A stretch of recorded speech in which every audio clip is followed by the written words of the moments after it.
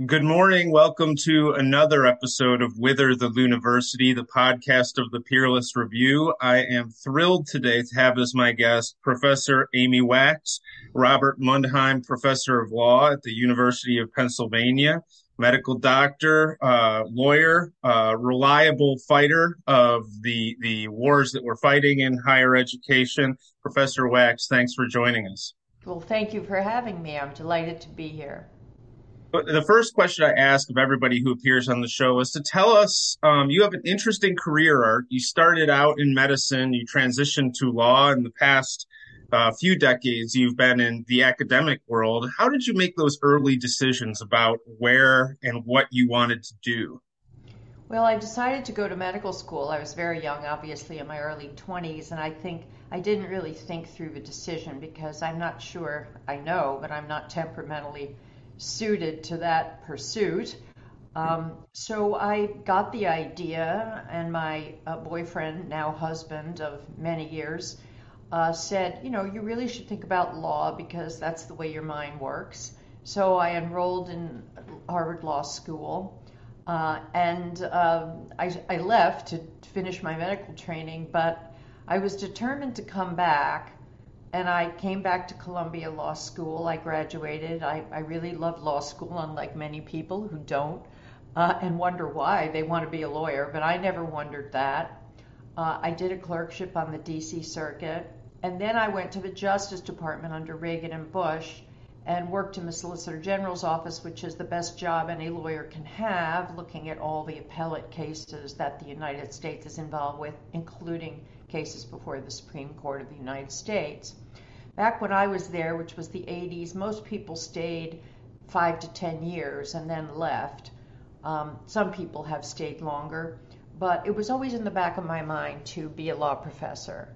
I really enjoy exploring topics that are especially interesting to me. I enjoy teaching. I just wanted a more developed approach to law that was consonant with my interest. So I started teaching at University of Virginia. Luckily, my husband also, who's an oncologist, was there in the med school. And then we came to Philly because of some opportunities that were there at Fox Chase Cancer Center, and also Penn made me an offer. So I've been at Penn for 21 years, and I've never looked back or regretted anything I've done or any change I've made. It's really not terribly useful, I think, to ruminate over the past. I think my life has turned out well. I have a lovely family. I have 3 20 to 30 something children. I now have 2 grandchildren. So I'm happy with the direction that I've taken. And until recently, when school and universities, I think, just went crazy in my mind.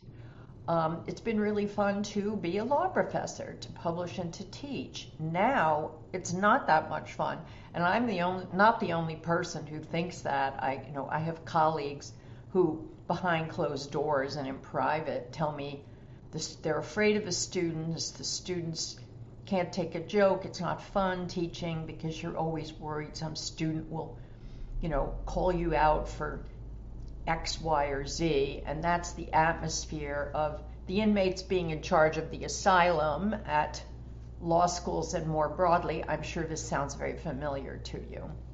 But I am Yeah. now 70, and I hope to teach for many more years, few more years, but we'll see, because my institution has brought charges against me based on my speech entirely, of course. Yep. And this has been the focus of your work lately, fighting for your career and talking about ideas about how can higher education in the true sense persist. You came to a lot of people's attention through your speech. In an op-ed in 2017, you said that the nation is paying the price for the breakdown of the country's bourgeois culture. Later, talking with Glenn Lowry, you made the simple observation that Black students generally in law school did not finish in the top half of their class. And it seems to me that after these comments, the culture warriors on campus thought that they had their claws in you. And since then, it's been a fight going forward. I wonder, you mentioned faculty's fear of the students, but there's really a few players here. There's the administration, there's the faculty, there's the students, and then there's the media. And I wonder which ones of those you think are at the tip of the spear in terms of the revolution that's happening on campuses across the country. Is it admin? Is it really from the bottom up, from the students up, or is it top down, or some mixture?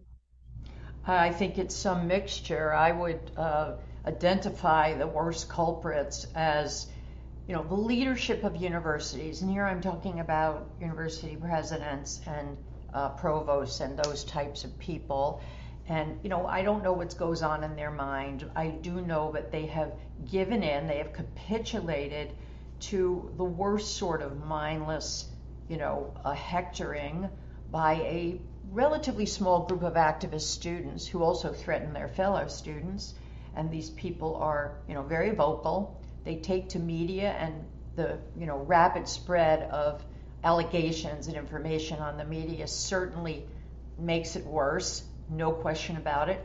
And then, of course, as part of the corruption of higher ed, we see these massive diversity, equity, and inclusion bureaucracies, which every school has now, and the elevation of this idea of diversity and inclusion as the highest good of the university. You look at any university newsletter, any university alumni magazine, anything that comes out of the university, for the alumni and the public, and it is diversity, diversity, diversity, equity, inclusion, nonstop, and, portraits of, discussions of individuals who are part of minority groups, who are individuals of color, and rarely celebrating and touting, not never, but less often celebrating and touting white people. I mean, let's be frank, right? Oh, and Asians, although Asians kind of are a shifting sand in terms of whether they're an oppressed minority or white adjacent. I can never keep up with it.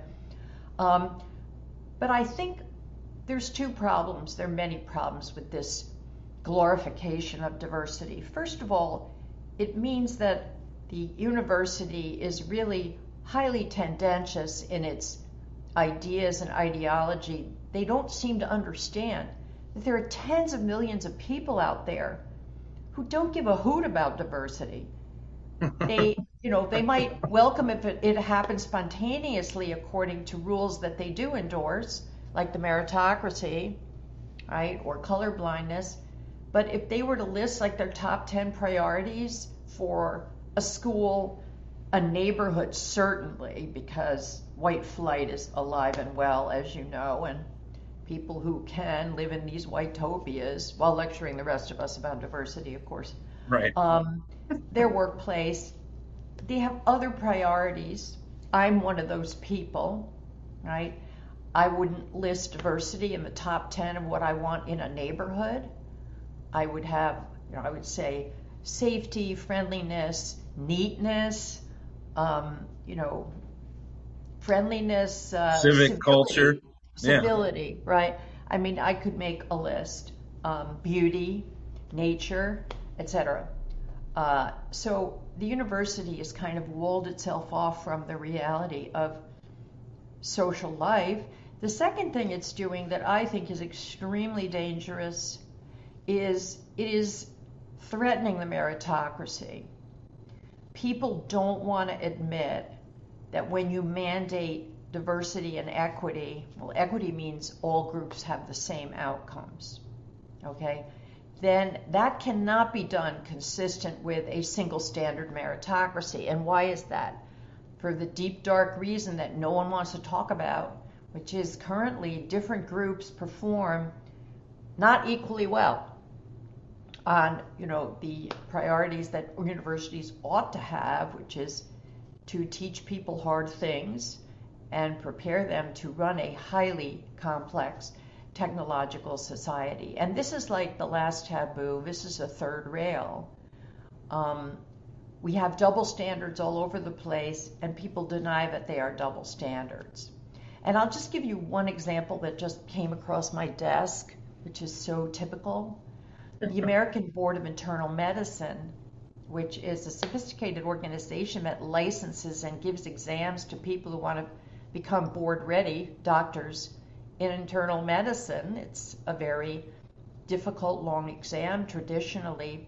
Now has this diversity initiative where they are going to go through all the exams they administer and get rid of the questions that do not give equal outcomes for groups on the theory that these questions don't recognize the latent equality of all groups. Now, that is an Orwellian phrase, if you ever would have one. Like, I guess I would ask, do the patients who are treated by these doctors give a hoot about latent ability? Like a latent schmatent. Right. Do you know your stuff?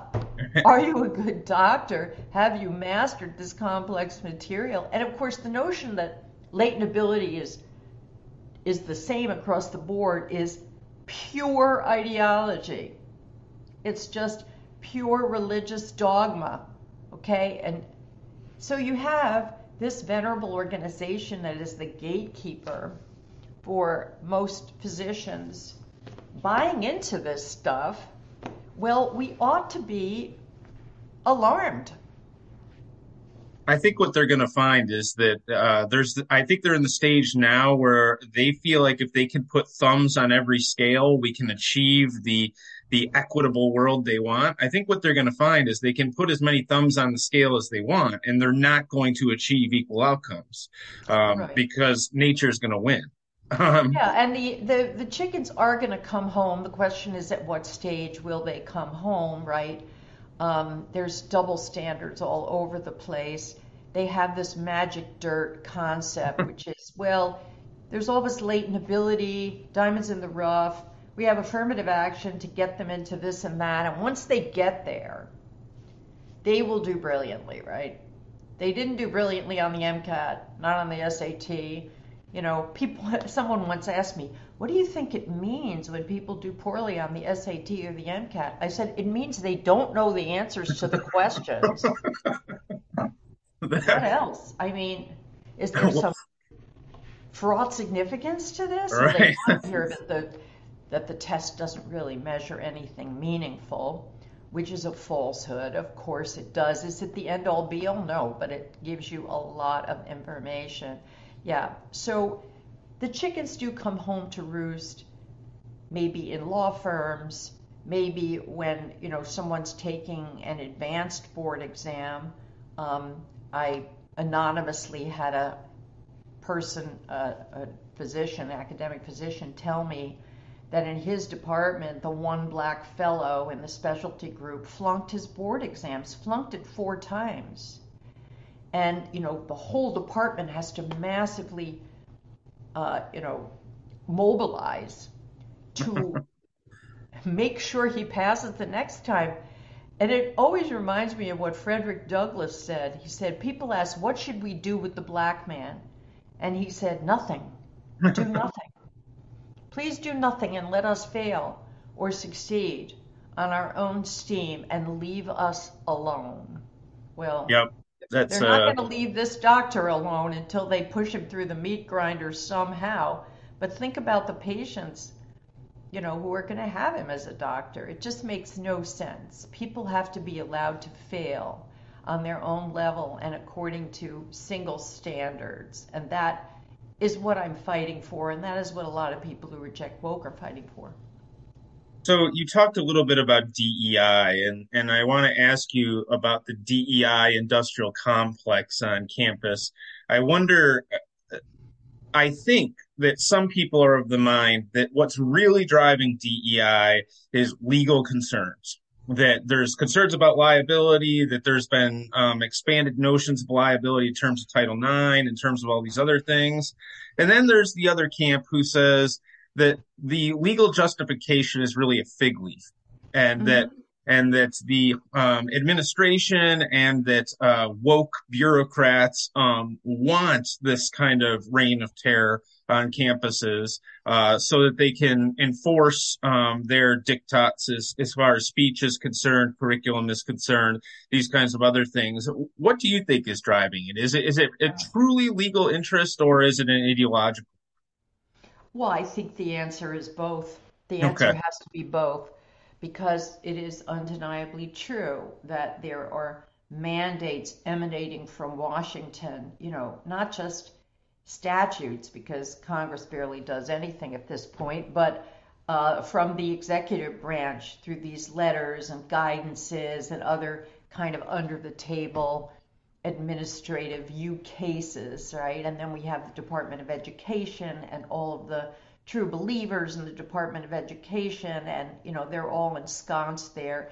They're vigilantly watching over universities under Title IX. I mean, I just read a piece in First Things, which is a Catholic magazine, that made a case that Title IX should be repealed entirely, and I'm 100% behind that. great Um, article.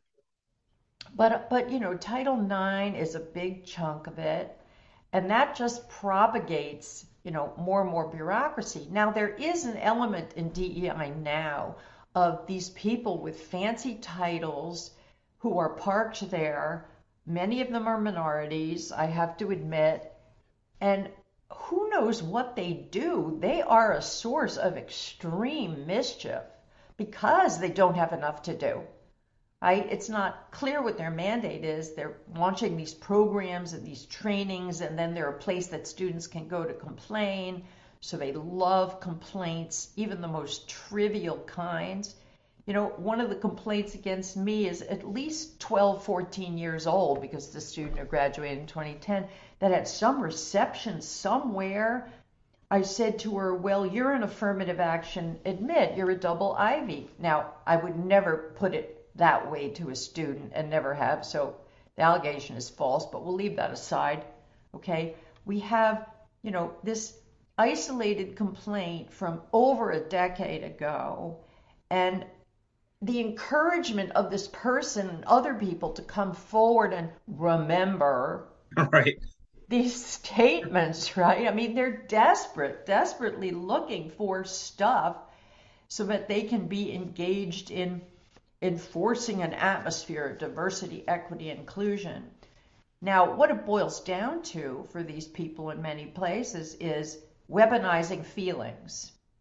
They encourage student feelings of grievance and trauma and attack, and then they whip them up into a frenzy. I would like to be a little I spy in these DIE offices. I see a lot of people dressed in business clothes, drinking coffee and meeting and blathering. As far as I'm concerned, they contribute nothing constructive to the university. Everything they contribute is destructive. Yes, and I think it's an example of what Nietzsche called ressentiment playing Mm. out on a large scale. It's a mechanism to prosecute the revenge fantasies on society. I And get rid of people like me who are cuckoos in the nest. The irony, of course, is that if you read the New York Times, which, requires you to suspend all disbelief, you see them accusing the far right, of resentment, of grievance, notions, of victimology. And this is like so rich. It is exactly the opposite. They're the masters, they're the champions of this kind of thinking, the right? iron law of woke projection. Um, Absolutely. It's like the parallax celebration of Michael Anton, right? yes, Accusations of grievance and victimology. It's okay if it comes from the left. If it comes from the right, we're starting a culture war, that's right. right? We're responsible for the culture war. Yeah, standing up and objecting to this stuff is called a culture war. Why not?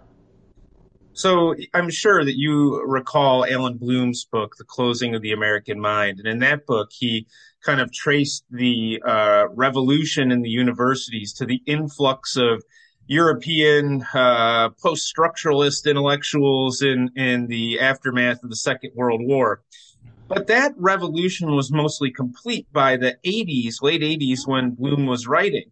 It seemed like I entered the university as a student in 1996, and it seemed like at that point it was a left institution, Mm-hmm. but it was kind of, like it wasn't the fevered pitch of ideological conformity that it is now. I think that process kicked off anew maybe 10 or 15 years ago, and it's just continued to amplify.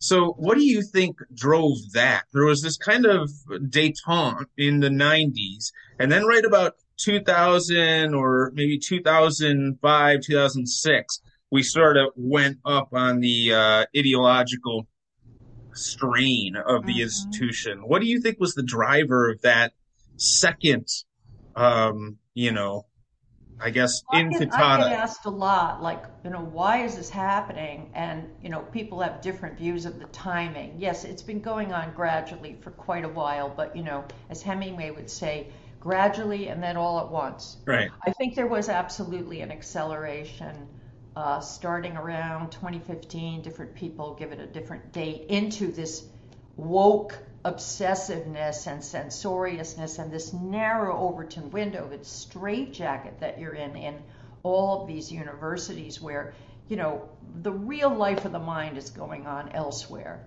It's going on in blogs and in, Substacks and really interesting people who are no holds barred. In the podcasts, I've done many podcasts with very thoughtful people, and that doesn't mean there isn't any disagreement, but there's a frank discussion of the issues. So, what do I think is going on? I actually think there are two things that have really accelerated the trend, and I'm just speculating here. The first is the feminization of the university. More and more women as students, as graduate students, as professors in the administration, right?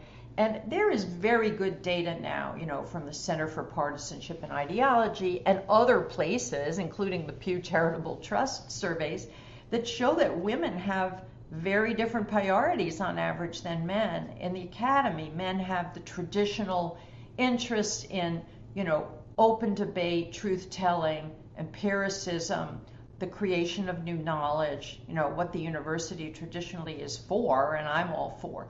Women want, everybody to feel good. It's like if the baby's crying, pick it up. It's the values of the nursery and the kindergarten. Honestly, even women with very top flight education and credentials are obsessed with this stuff, and the two sets of values are in conflict. They are in conflict, right? So you can't have it both ways. But the women insist that this is the top priority. That's where you get diversity, inclusion, and equity. That's where you get all of this dumping on the meritocracy. It's white supremacy. It's white privilege. It's whiteness. All of that stuff. They use the racial language to advance their pet priorities.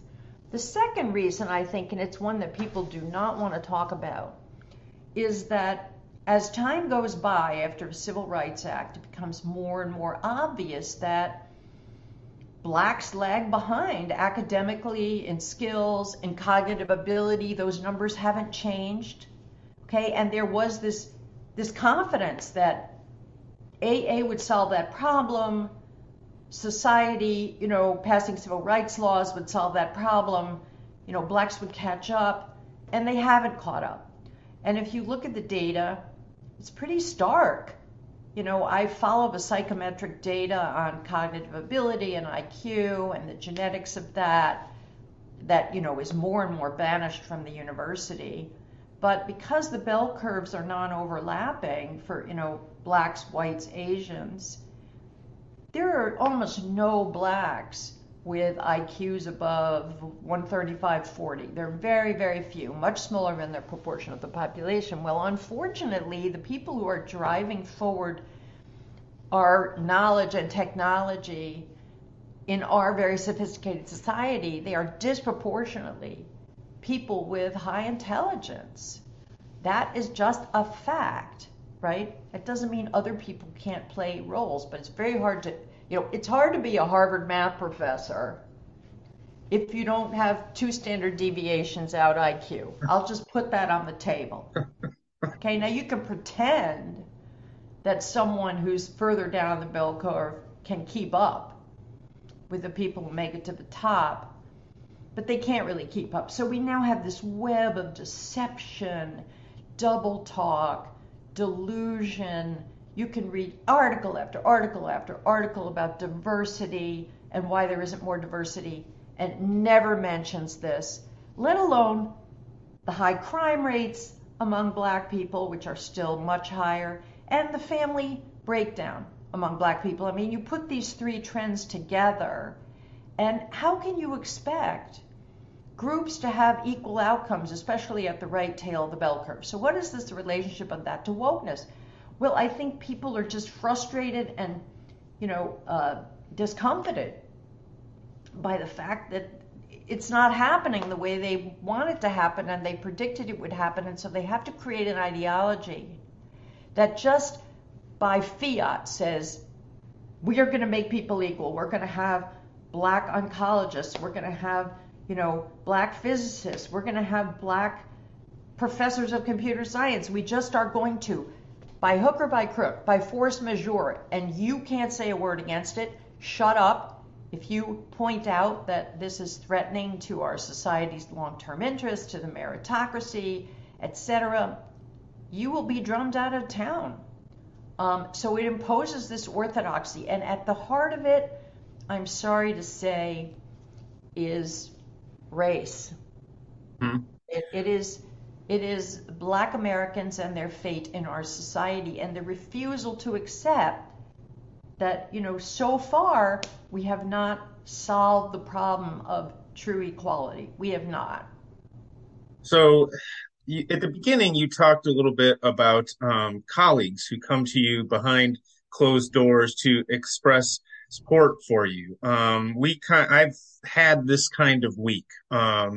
The new faculty that we've hired, who refer to themselves as the new diverse faculty, have issued more or less a slate of needs, capital NEEDS, that they need, interventions that they need in order to be successful. And in a department meeting this week, I said, I just don't understand why they need accommodations that other faculty have never had in getting tenure. I did, from one of my colleagues who's a woman, get an email about how horrified she was by my impoliteness in saying this. And then a number of colleagues did come to me behind closed doors and say, I agree with you, but I can't say it. They'll call me a racist. Two questions for you.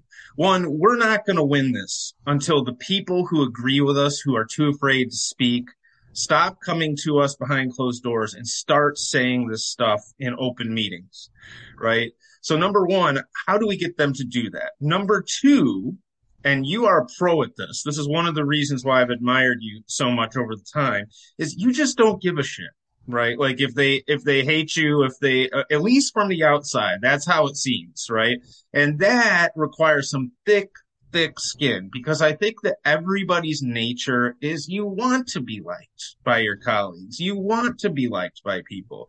So A, how do we get the people who agree with us, but who are in the closet, so to speak, to come out of the closet? Two, how do we deal with the opprobrium that will be heaped on them for stating these heretical truths?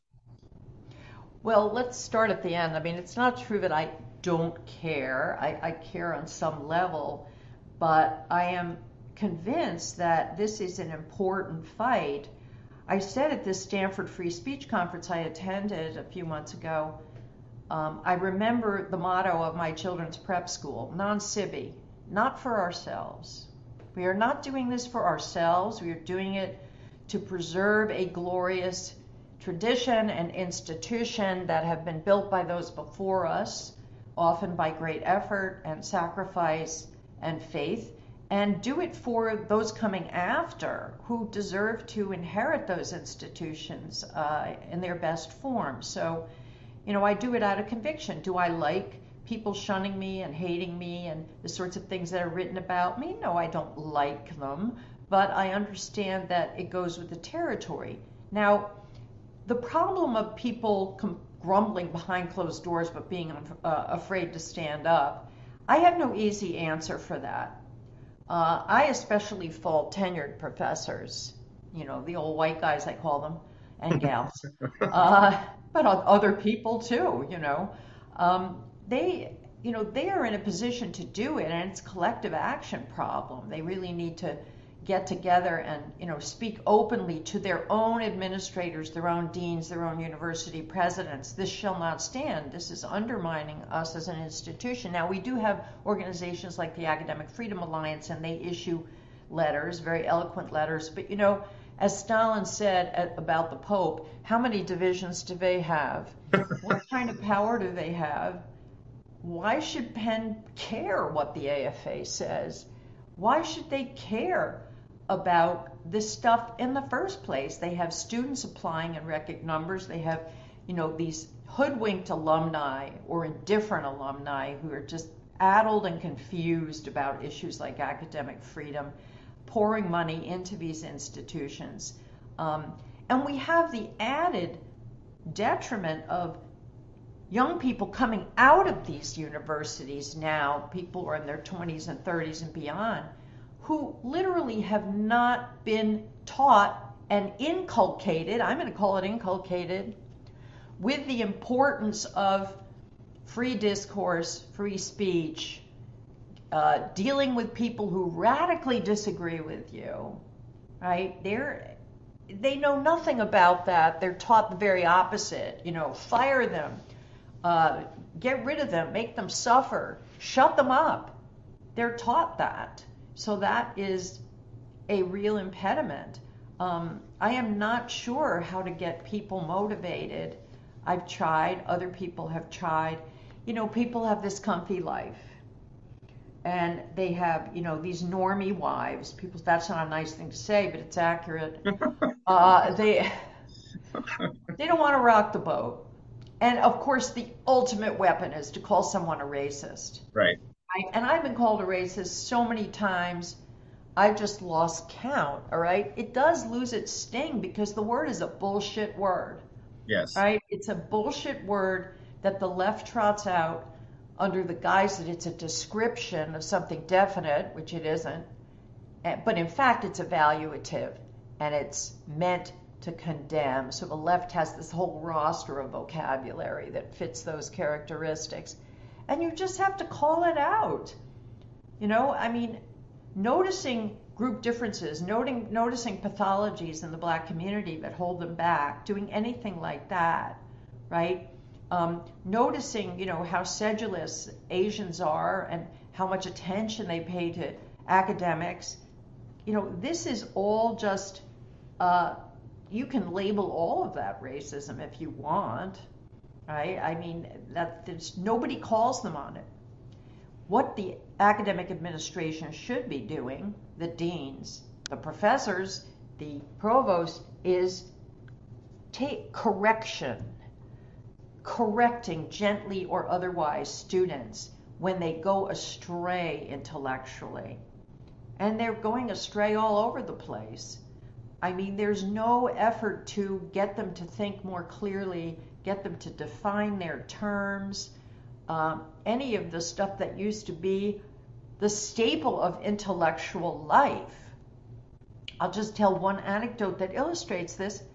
A number of years ago now, I gave a talk at the University of Chicago to the FedSoc, the Student Federal Society chapter. At the end of my talk, this corn-fed, lovely young lady in the back, Midwesterner, says to me, "Well, isn't everything you're saying just a manifestation of white supremacy?" I said, well, before I answer that question, you're going to have to define white supremacy. Please define white supremacy. This was at a law school.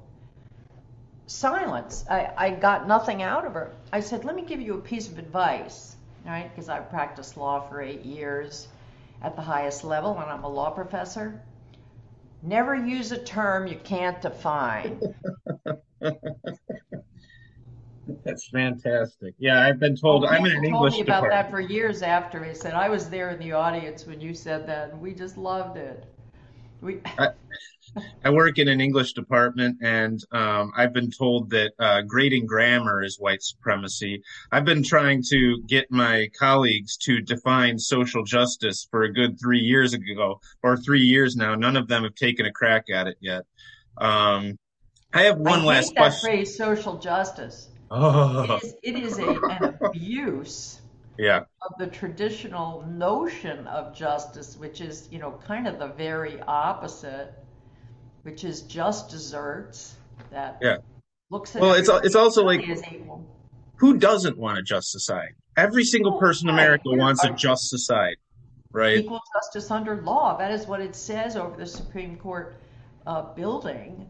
But that idea has morphed into something really sinister and destructive.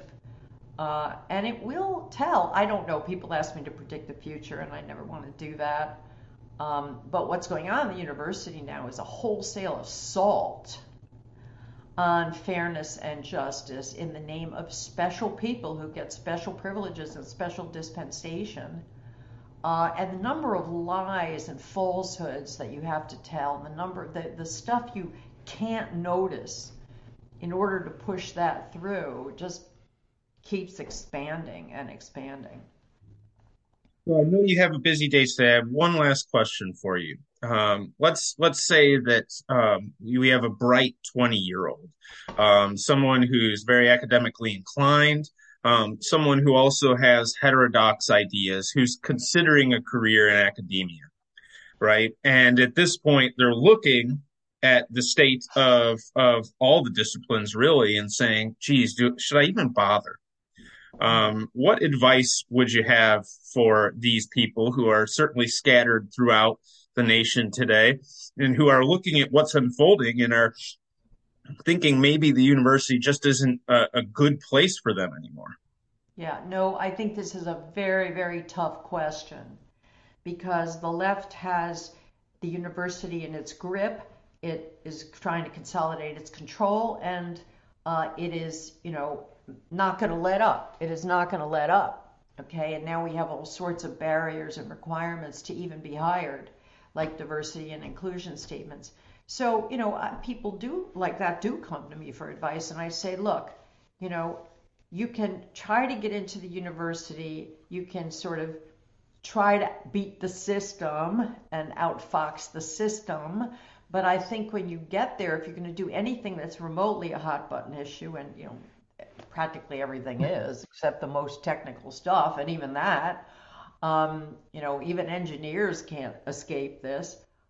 You'll have to keep your head down for quite a while in order to get into a position where you can at least exert some leverage or do the sorts of things you want to do. And it requires a very special person to stay the course on that. It's very difficult. I'm not saying it can't be done. There are some fields that are better than others. Economics, I think, hasn't quite gone wholesale woke, but it's moving in that direction because it's getting feminized, right? The hard sciences, math, they're a little bit of a bastion. It's really hard to know what's going on nationwide and which universities are safer than others. It's a tough business. I also advise students who go out into big law or into medical fields. Big law has gone mega woke over the past 4 or 5 years, and I know partners in firms that are had been in the Trump administration. We're talking about firms that traditionally have a lot of Republicans say, well, now we have to go to this committee, this management committee, and it's full of wokeistas or people who are afraid of the young students coming into the firm. And of course, they all want the best and the brightest. And those people are often quite ideological, especially the women. And they also have to truckle to Woke Inc., their clients, right, who have all of these woke priorities of diversity and staffing, and they want to see a law firm that shares their values, blah, blah, blah. And, a young person who's a doubter and a skeptic has to go work in that environment, try and make partner, try and succeed. Well, the easiest way is to keep your mouth shut, right? You can't even That do that anymore. Now they make you speak the right. catechism. Silence is That's violence, right? right. Silence is violence, which is just a key totalitarian trope, you know. I mean, I consider myself very lucky because even though Penn is just making my life, miserable to the extent they can by bringing formal charges against me, blah, blah, blah. I'm, 70. I don't have to worry about financial matters. A lot of these young people have loans, they're starting families. It's a very precarious situation. So I'm not really asking anyone to stick their neck out, right? The people who should stick their neck out are the people with protection, and And they're here. not doing it. And I fault them.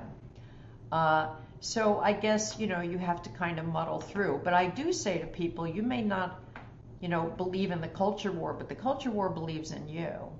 And sooner or later, they will come for you, and you will have to make a decision about whether you're going to go along with this nonsense, pure dogma, pure ideology, which is really bad for our country, or do something about it. Let me just say one more thing, if we have the time. People ask me a lot about, how do we get rid of or temper critical race theory and other stuff that's being peddled in the university and also in K through 12, where it really doesn't belong at all. And having thought about it and responding to people, I realized that it's very hard to extirpate one view, which is that we have an irredeemably racist society that's front and center. We harp on that and all of the evidence for that. It's hard to banish that. But what we can do, and what I think politicians should do, like DeSantis, is introduce very aggressively balance into the discussion. If you're in academia today and you say, I want to teach a course that celebrates European culture and all of its achievements, basically the achievements of white people, let's be clear, right?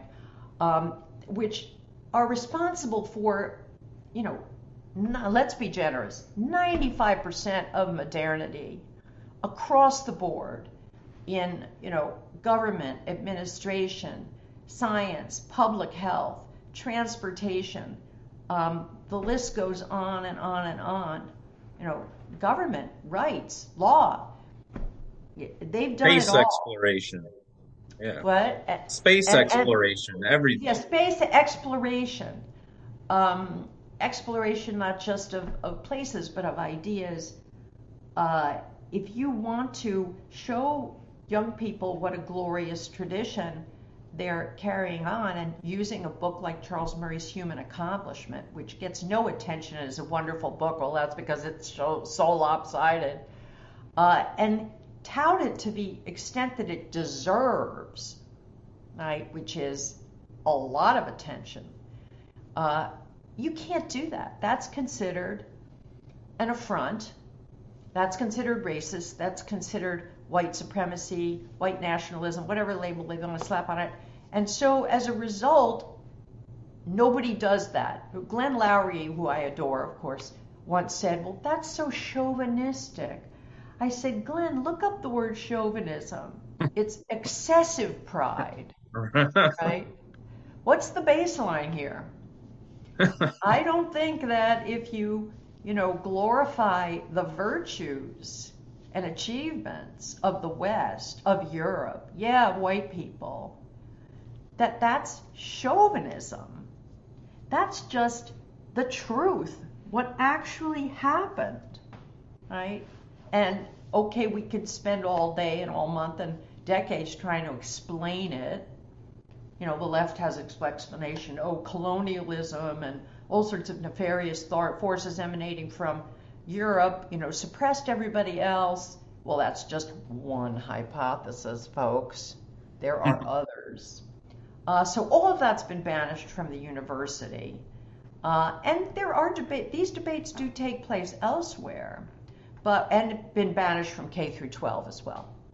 right? So students know nothing about British history, nothing about the Anglo-British legacy, the Anglo-American ideas that have made their way, nothing, zero. I mean, it's like a blank slate, about the glories of Victorian England, about, the Anglosphere and its achievements.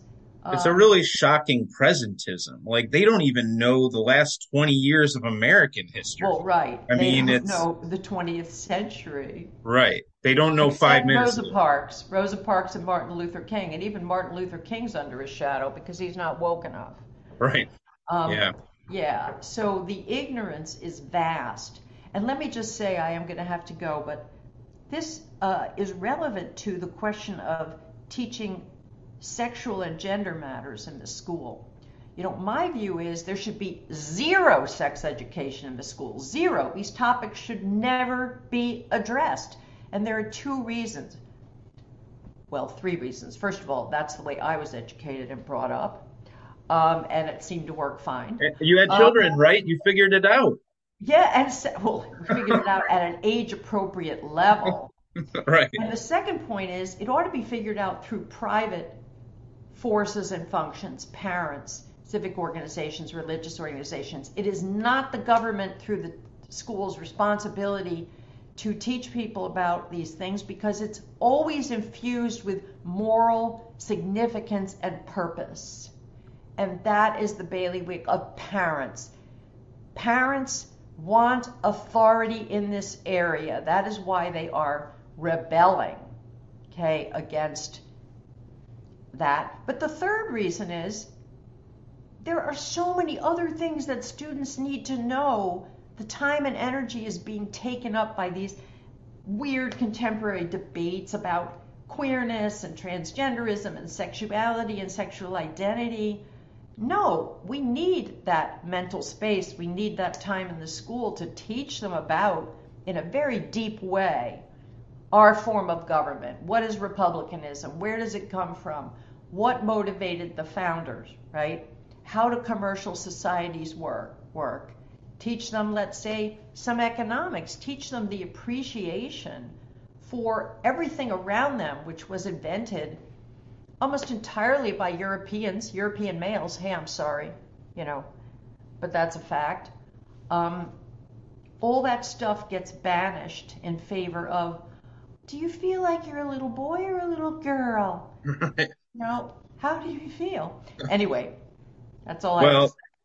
Professor Wax, you have been a breath of fresh air to me this morning, and I think you speak for many frustrated academics across the country. I wish you God's grace in your fight against Penn, and thank you for all the work that you do. Thanks for coming on the show. Thank you for having me. It's been a blast. Bye bye.